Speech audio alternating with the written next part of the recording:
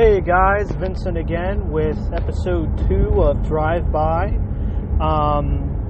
Once again, if you're new to this random podcast that you stumbled upon, hoping to find something intellectually stimulating, and that's honestly my goal. I'd like to think that I'm factually correct about a few things, opinion-wise.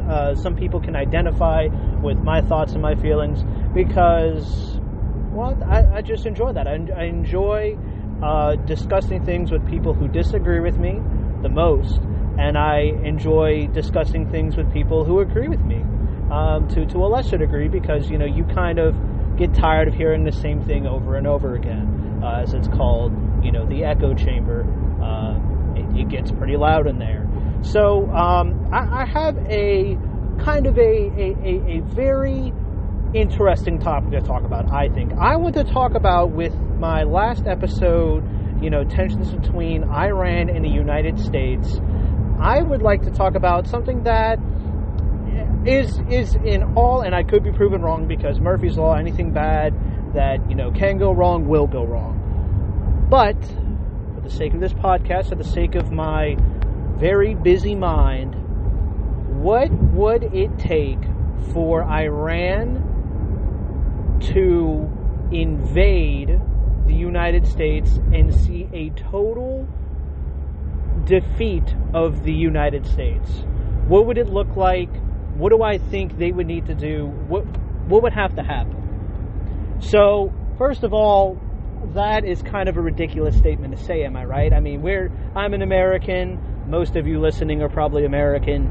The thought of and let's be honest here, be a little, introspective here, our empire collapsing, and not only that, but us being invaded, us being occupied by another country, the very thought of that boils the blood. Our founding fathers' blood that is coursing through our veins right now. If you're not an immigrant, if you're, well, we're all immigrants, but that's besides my point. You get what I'm talking about. But let's talk about it. Let's discuss it. What would that look like? Well, first of all, I want to assure everybody that is, even if we were to be defeated soundly in the Middle East, if we started a war with Iran, it would literally be impossible for them to invade the United States. Now, some people are already whipping out their Japanese admiral quotes, talking about there's a gun behind every blade of grass. Some people are thinking, well, we still have plenty of military here in the United States, air bases, naval bases, ships, guns, all that good stuff. And what I want to say is, and I want to talk about is I want to, first of all, and this is going to come back to something very important. Why did Napoleon and Hitler, and this is a landlocked nation, but why did they fail at invading Russia? Why, during all of the course of World War I, although technology advanced incredibly, there were new tactics, there were the soldiers, they had the manpower, why could neither side, the Entente force, the Allied force, as some people would like to call them, and the Central Powers, Germany, why could no side deal a decisive blow enough to end the war at any point in time? And I'm about to tie it all back to you. It's logistics, supplies, communication, and transport that I firmly believe wins wars, especially in the 21st century. What I'd like to talk about is, and I really wish that I might do another recording for another segment at home when I have a computer and I can look up this information. But I do know for a fact, and I do not know the war game's name, I do not know the general's name, so please forgive me if I've stimulated your mind and now you want to know all about this, and I have failed to provide that statement that you need. Here is this. Here's this information. Process it. Do with it what you want. But there was a United States general who, for a war game, was pitted against other U.S. generals in a scenario much like we're seeing today. The United States versus Iran. And what we saw was a complete military victory for the general who was representing Iran. What happened? Well, hypothetically in this situation, Iran had acquired a nuke.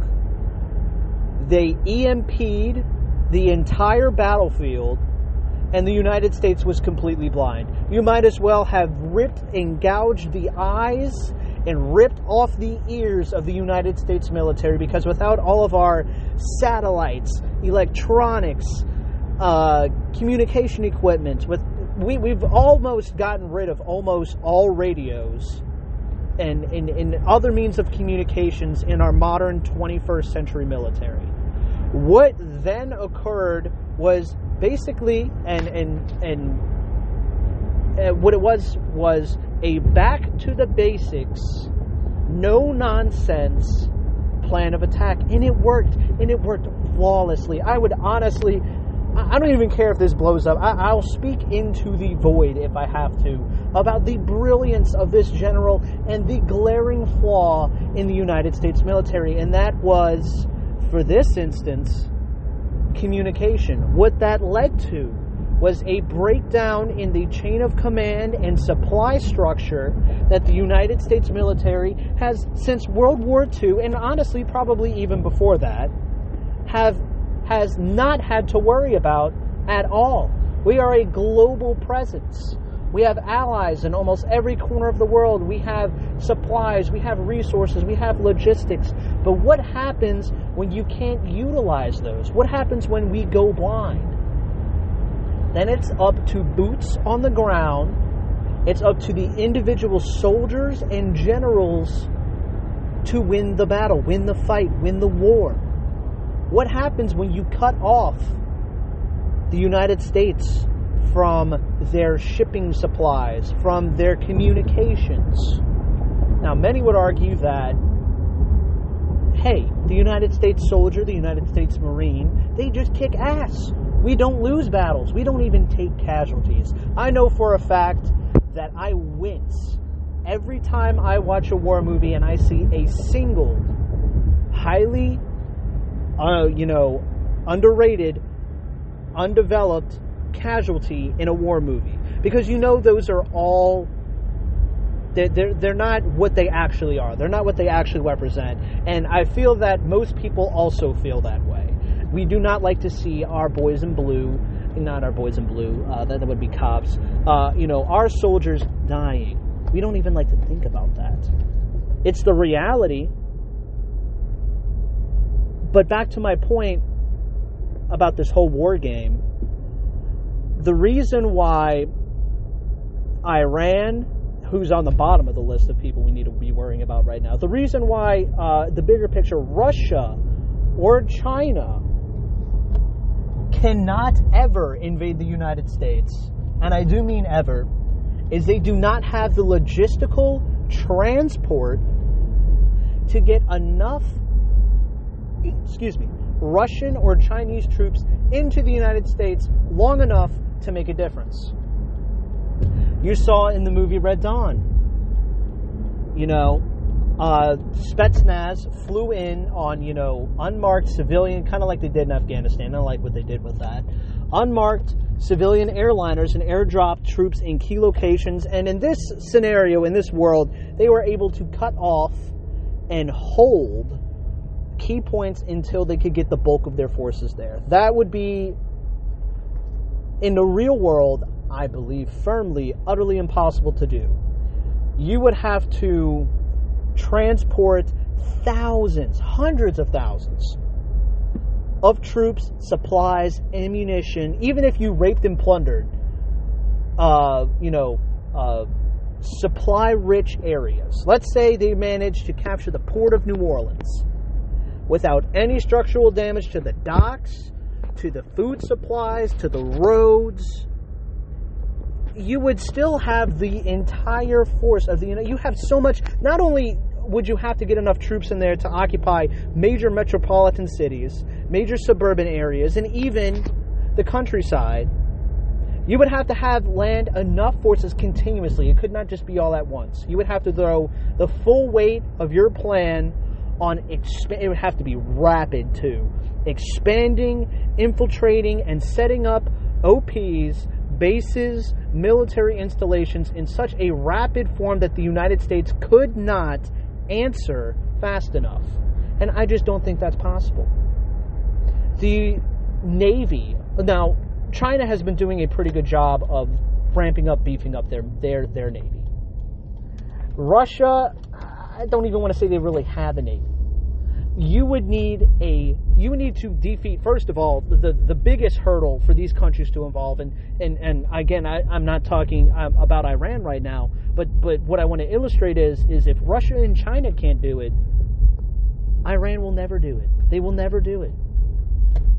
The only attacks on our soil that we would ever see would be isolated terrorist incidents. Maybe a full-scale, battle between United States Police, National Guard, and maybe if they smuggled in, a couple thousand Iranian Royal Guards, you would see some damage. But as far as us as a people worrying about being invaded, being taken over, I would like to illustrate that, and I do not have the time to do all of it, go through the numbers, go through the facts and figures, that we would ever be invaded by another country. And that's kind of my final thoughts on the scenario. I know this was a little bit shorter. There's no real structural integrity to these. But I'm home. I want to enjoy my few hours off before I have to get up early in the morning and go back to work. I'm sure you all know how that feels. And eat some dinner. So thank you all for listening again. Hopefully I'll do more of these. Or if you're some people, hopefully I will never do this again. But either way, I welcome and cherish lending me your ears. Stay safe, stay blessed, and have a good day.